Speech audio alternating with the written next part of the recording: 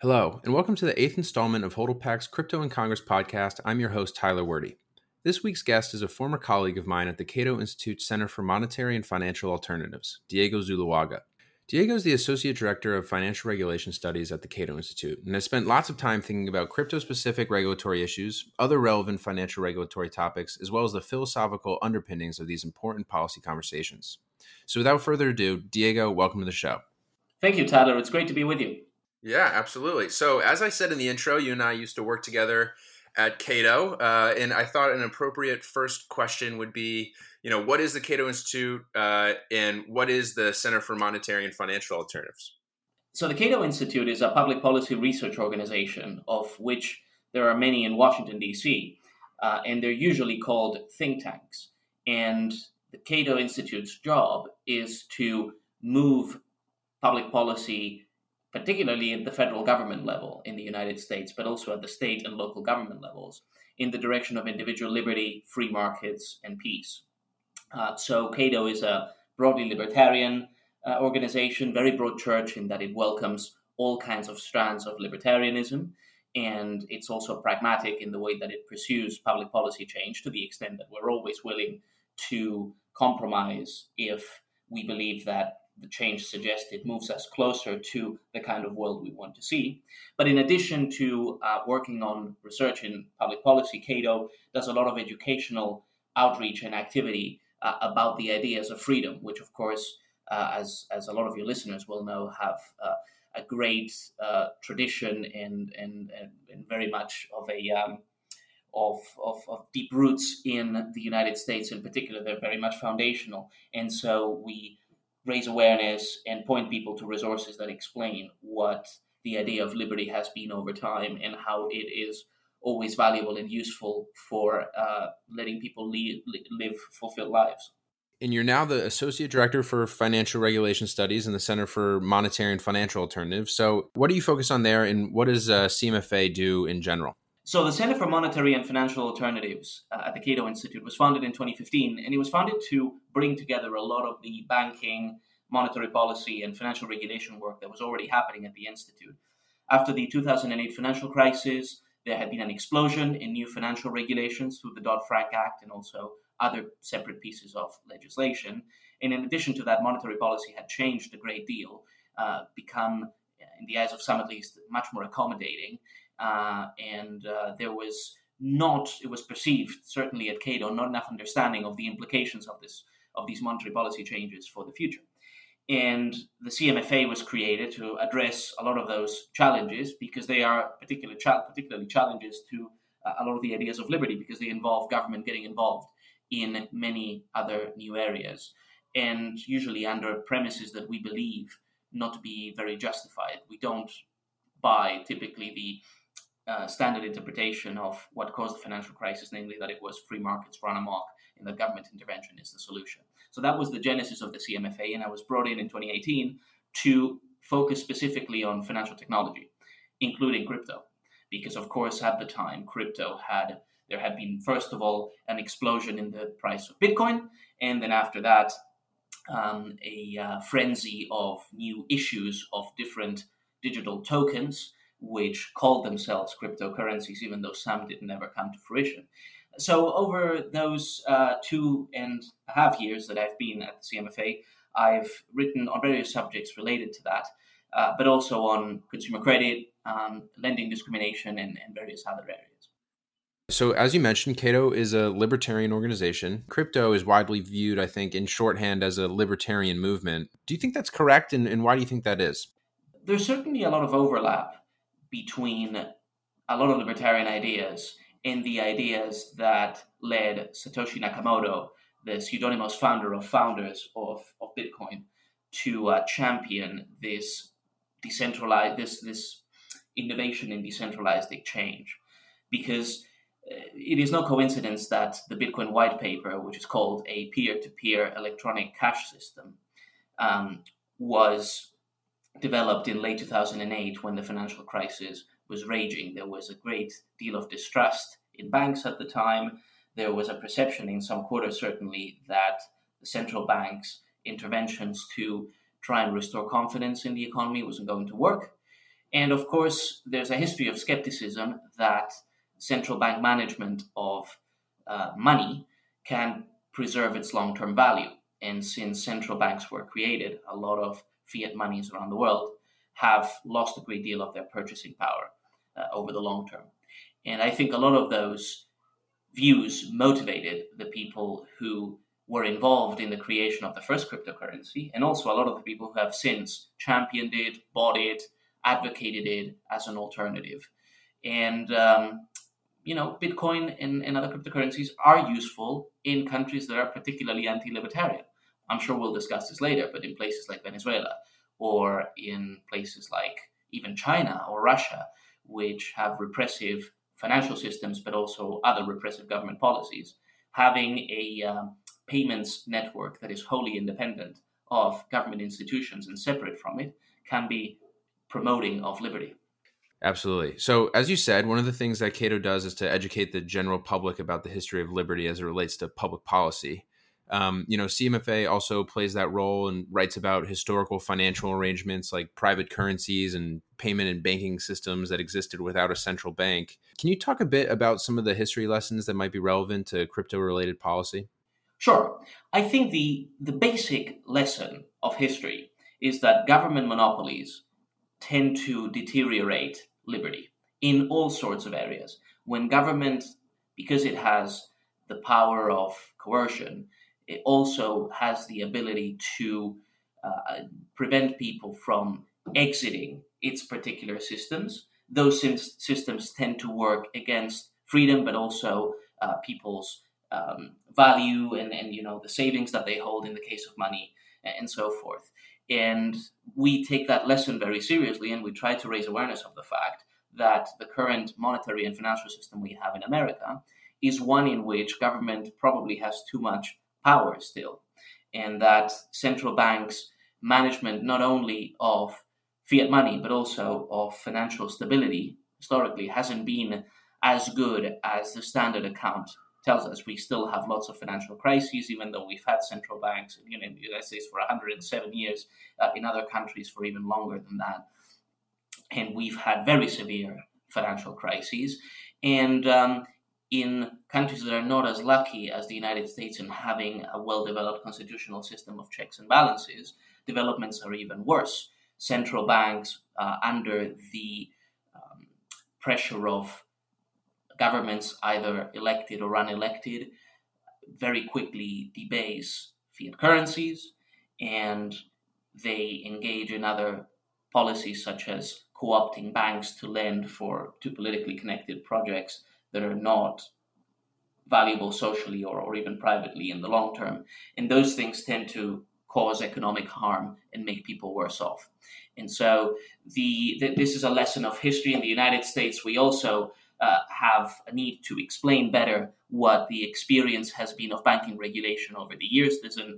There's a widespread view that in the 19th century we had a wild west of completely unregulated banking, which is untrue, as the CMFA's director, George Selgin, has amply written about, and also Larry White from GMU, who's one of our senior fellows, and that the 20th century, and particularly the policies followed after the 1929 stock market crash, that those have brought more financial and economic stability. And we try to bring evidence to bear and use economic theory to demonstrate to people that those interpretations are incorrect, and that we can draw better lessons to improve policy today from having a more accurate understanding of what happened.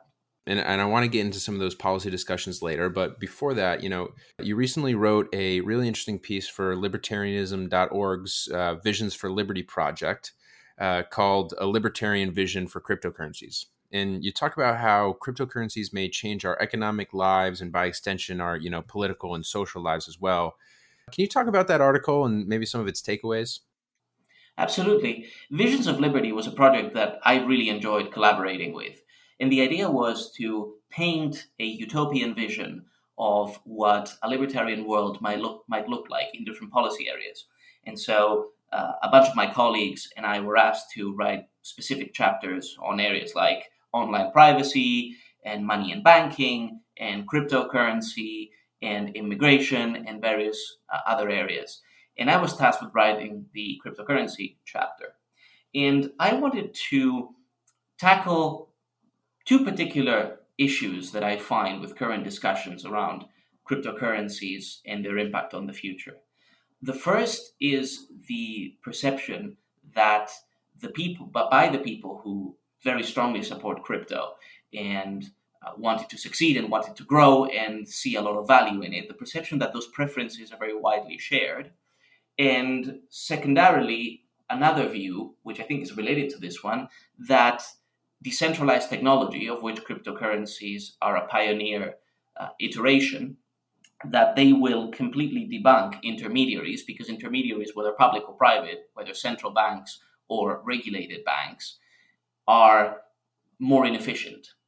And I strongly doubt that both of those premises are true. In the first place, I think that a lot of the crypto community has very specific and minority preferences, which are very laudable and which I often share because I'm a libertarian that values those things a lot, but I don't think the general population necessarily does. And therefore, that the implication is that cryptocurrency will be helpful because it will make the overall environment of exchange more efficient, and it will particularly improve in areas where intermediaries are doing a very poor job, say international payments or record keeping in developing countries, things like that. But I also believe intermediaries will remain because the average person, and the average person is typically the consumer to which firms are catering, likes to have someone to complain to, someone that is accountable and can reverse a wrongful transaction or can in other ways address concerns that the consumer has. And decentralization has a harder time of dealing with those kinds of preferences, and therefore that intermediaries will remain.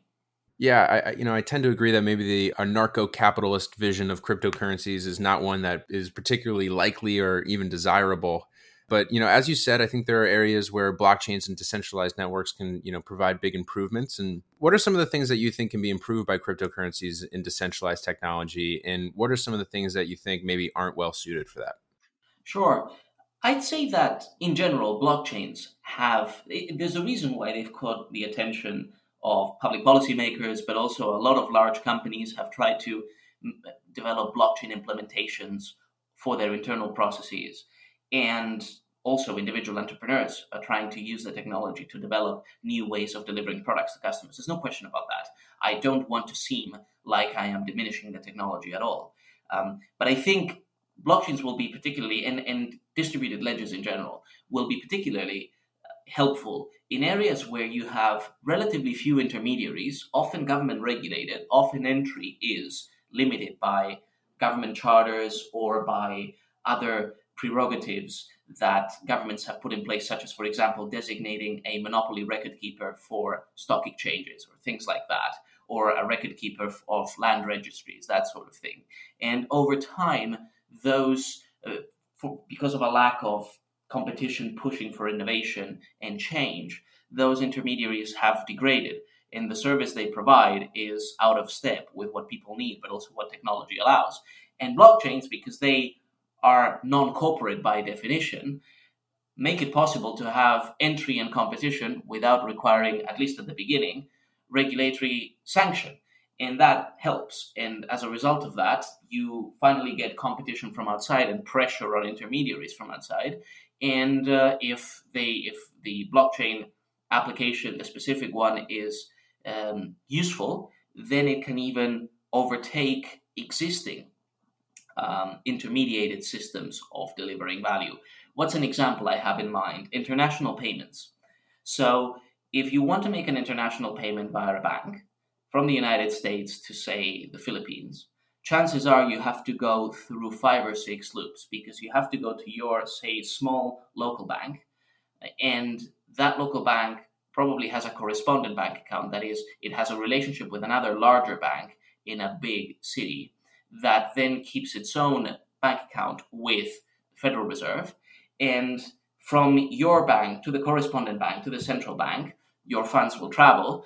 From there, they transfer across borders from central bank to central bank, and then from there to another correspondent bank, and finally to the local bank of the recipient to whom you're sending money. The example of the Philippines is appropriate because a lot of international transfers from the United States are remittances. And remittances are currently quite costly. because people typically don't have that many funds to transfer, and the fixed cost of serving them is high because of all these loops, all these hoops that you have to jump through. And as a result, you can pay as much as 7 or 8% of the transaction value to get a cross-border payment through. Now, Bitcoin, of course, was developed as a peer-to-peer electronic cash system, but there have been other cryptocurrency initiatives that have tried to address international payments. And it's an area in which crypto can actually reduce the amount of not just of intermediaries, but the amount of steps that you have to go through. You could potentially go to a crypto exchange in the US and buy some Bitcoin, send those Bitcoin to an address in the recipient country in the Philippines, and that recipient will convert them into Philippine pesos. And so that is simpler, and potentially, so long as you can do it quickly enough that the price of Bitcoin, which is quite volatile, hasn't changed so much as to introduce other frictions, that can be more advantageous. So it's areas like that where I see blockchains particularly succeeding. But at any rate, having them around, having Bitcoin around already puts pressure. It's a bit like allowing people to own gold in its own way. It puts pressure on public authorities and even private banks to do things adequately, because people will otherwise seek alternatives that are value preserving, but also that allow them to do the things that they would normally do through intermediaries. Right. Yeah. So that's a great segue into talking a bit about crypto related policy. Your research focus is broader than just crypto stuff. You've written about things like the Community Reinvestment Act, bank regulations, and general payments regulation. What have you learned from focusing on this area about how to think about innovations like crypto? It's interesting because in financial regulation, as in other types of regulation, there are broadly two schools of thought. On one hand, you have the people who believe regulation is largely public spirited, and there's a perfectly sound, in many cases, economic argument for regulation, because markets differ from the kind of perfect, frictionless environment that economic theory presents. And those imperfections sometimes make it possible for well-informed supervisors to come in and set certain conditions that improve the amount of transactions and the conditions in which they're undertaken in a particular setting. That's one view. There's another view that says, yes, that's all very well, but even the people running the regulator are imperfect, and they have their own incentives, and they're also subject to pressure from other people. And therefore, we have to look at the specific real-life performance of regulators and see whether genuinely regulation actually helps rather than hinders economic activity in the way we want to see it. And one big concern of that particular school of thought is the capture by the regulated institutions of the regulator. And I think that is a lesson. I very much subscribe to a lot of the concerns of the second school of thought, while accepting the theoretical case for regulation in many cases in finance. And I think that over time, the more financial regulation we get, and the more those regulators become entrenched, the more difficult it is for private sector providers who are offering a valuable innovation to get it through without having to spend a long time making their case, or if they're lucky enough, a bit like Uber, to develop such a strong customer base in such a quick period of time as to have a very dispersed but very powerful base of advocates on their behalf. This is not advocating for Uber's approach, whatever it is, to policy, but it's just an example. I think that is a key lesson that we have. And regulators will often advocate for the regulated institutions, because if those regulated institutions are competed out of existence, then they will have no one to regulate. And that's a challenge for their own turf and existence. And that's something I think we don't keep in mind enough when we're talking about the reasons why policymakers will object to innovation. Yeah, I've heard people, and I'm sure well-meaning people, say things like, "Oh, crypto needs its own regulator because it's such a new thing." Yeah, I imagine you don't agree with that. It's not inconceivable that similar activities would be regulated in a similar way. And therefore, if you're in the business of exchanging currencies, you should be regulated similarly, whether you are a physical office-based centralized intermediary like MoneyGram or RIA or one of those, and whether you're a crypto exchange. I think that's a sound case. I'm skeptical that a crypto-specific regulator would be good or helpful because crypto is a general purpose technology, a bit like electricity or the internet. And we have a very difficult time predicting into the future what the actual applications will be. This is why, in the early days, with electricity as well as with the internet, it was very difficult to develop forward looking policy. I mean, one of the reasons why a lot of people praise the Digital Millennium Act of the late 90s is that it didn't really, I mean, it aimed to bring regulation into the internet age, but by not placing a lot of new requirements on companies operating on the internet. And people think that's precisely the reason why it was successful. And I think this is similar.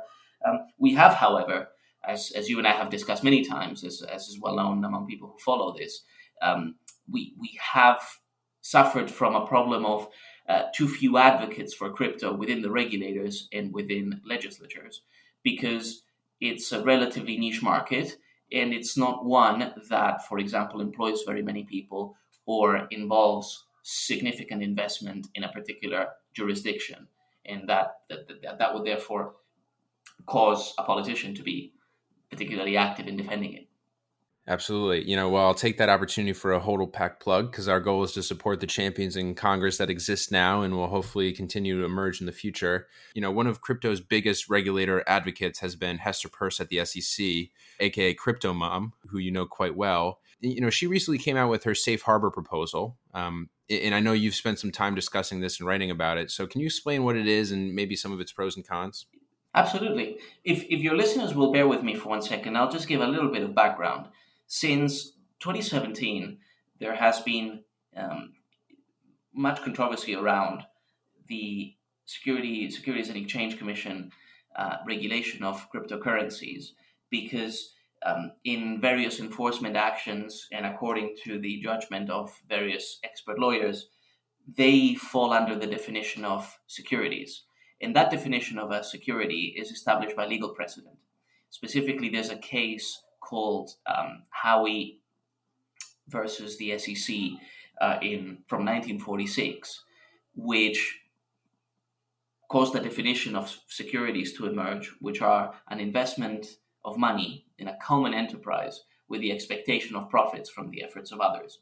Because at the beginning of a crypto project, typically, and Bitcoin was, of course, an exception to this, but because at the beginning of a crypto project, you will have a handful of developers working together to develop a network and asking people for funds so that they can develop it and in due course deliver to them tokens that represent value on that network. You can have a brief window of time in which someone could argue that this is indeed a security, the contract that is being offered, because you, the interested third party, are giving these developers money into something that looks like a common enterprise, because these developers are working together in something that they have an interest in, and you also have an interest in the network. And you have the expectation of profit, maybe broadly defined, maybe you don't necessarily are looking to make, maybe you're not necessarily looking to make money, but you're looking to get value out of the network. And that value, at least at the beginning, will come from the efforts of others, namely those developers that are working on the network. So there's been a lot of controversy, and I happen to believe that if you subject most cryptocurrencies to securities regulation with the registration requirements involved and the listing requirements for exchanges that are involved in this as well, you will get very little activity, and that activity will be limited to very rich people who, for various reasons, are exempt from the main component of the securities laws. So what Commissioner Peirce is trying to do, I think, very wisely, is to introduce a period of time during which a project can develop on its own without being regulated as a security, and if at the end of that period, which I think is 3 years, it can demonstrate that it is not a common enterprise where people are investing money to get profit from the efforts of others. If they can demonstrate that, then they will thereafter not be regulated as security either. So the idea is we see promise in this technology, we want it to develop, and we will give them some breathing space and take a look at them 3 years later and see what they've come up with, which I think is a healthy way to look at things. I think that's a really good description of one of the main financial policy areas relevant to crypto. But there have been others as well, like, for example, the Libra rollout that you covered. So what do you think have been the most interesting things to cover as a policy analyst in this space? I think the most interesting ones have been, firstly, the discussion around whether crypto exchanges can get some sort of federal alternative charter to the various state-based charters that they need to acquire to operate nationwide. And another interesting one has been Libra. The reason I think the first one, the money transmitter laws that are largely state-based, is interesting is that the internet and crypto, which I think is a development that stems ultimately from the internet as well, has made trade borderless. And so state level regulation struggles to keep up to the extent that it acts as a barrier to entry for small guys that will need to pay for 50 or 54 in the case of the US because of the territories and so forth. Different licenses to operate nationwide because money transmission law is consumer focused. So even if I'm a crypto exchange based in California, if people want to deal with me from the other 49 states, I will have to be licensed in those other 49 states to be able to serve them. So that's a concern. And I happen to believe that there is already scope for there to be federal alternatives that people can use to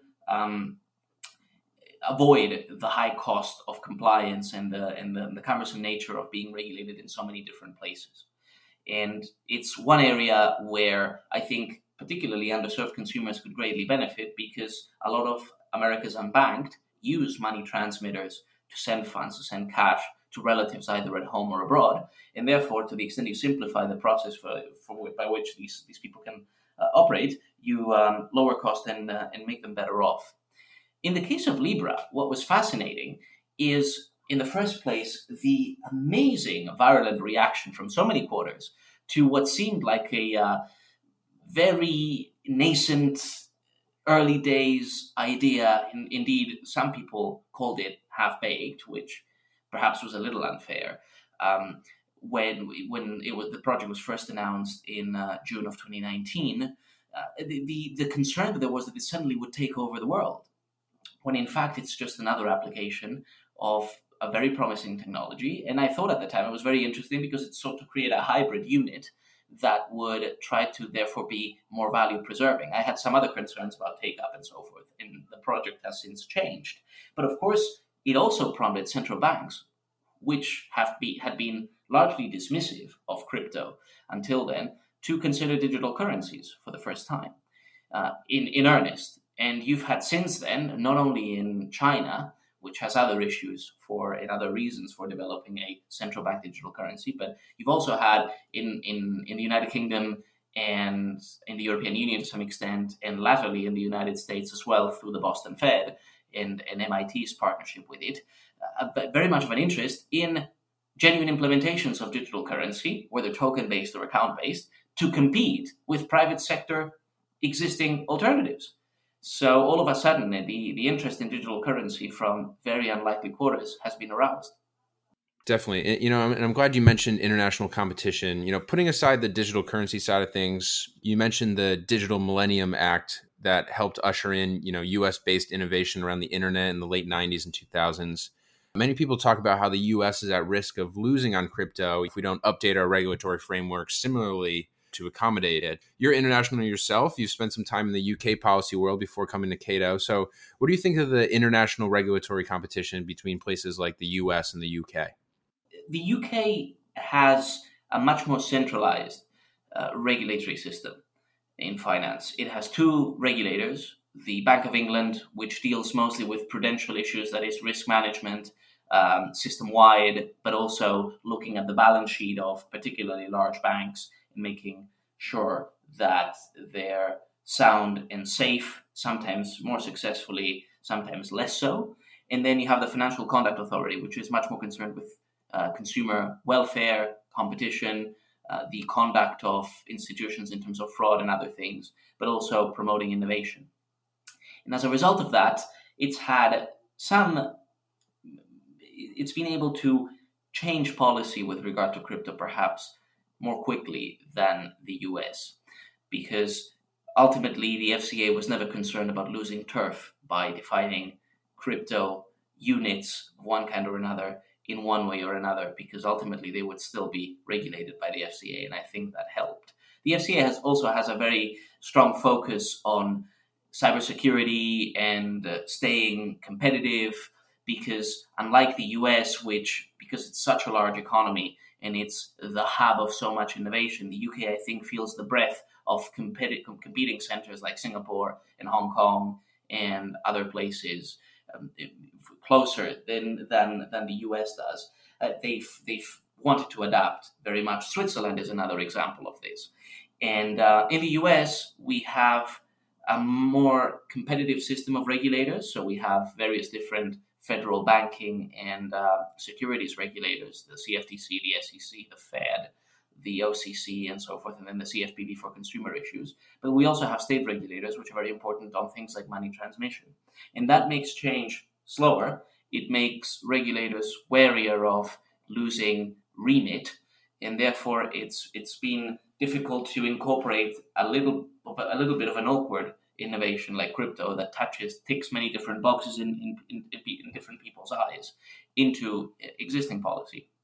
On the other hand, you still have a lot of developer activity happening here, and you have the biggest consumer market for crypto in the world. So not everything is lost, and I'm not a pessimist in getting change through. In general, what I found, and when in my less modest moments, I will call this Zuluaga's law of crypto policy, is that the bigger a financial center in terms of the firms that are active in that market, the more crypto-friendly policy will be. And so that would certainly include Singapore, would certainly include a lot of the Caribbean international financial centers. It probably includes Switzerland as well. And the UK is close to that, even though it's also a big economy. But the trade-off is, or the countervailing factor is, the bigger a consumer market you have, the less crypto-friendly you are. And the US is in an awkward position because it fits very well in both boxes. And so there's been this conflict, because crypto on one hand is seen as very promising and innovative, on the other hand it's seen as very risky and potentially threatening to unwitting consumers. And I think that's the reason for the immobility of policy in some cases. So as a follow-up, you said you're optimistic about fixing some of the issues with regulation as it relates to cryptocurrency. What are some concrete next steps that you'd like to see in order to make that a reality? I think we are getting there on getting an alternative federal payments charter that will ease the activity of exchanges, particularly those focused on crypto exchange. We also have more and more of a development of stable coins, either hybrid ones or ones that are algorithmic, and particularly ones that are single currency backed, like Tether and USDC, and now it looks like Libra will be like this as well. I think we are very much along the way in those. It would be great to have something like the safe harbor that the SEC has proposed. And I believe that you have to have some clarification, maybe regulatory, but I think it has to be legislative. And of course, I cannot advocate for specific pieces of legislation from my position at Cato. But I think efforts to carve out, given specific circumstances, carve out scope for digital tokens that are not regulated as securities, not regulated as commodities, that are small platforms for exchange, that people should be free to develop for a little while before they are regulated by any of the major financial regulators.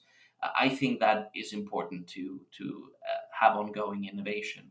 So I'm very interested in people in Congress developing more of an interest in this issue, and I think in general we're moving in the right direction, albeit more slowly than I would like.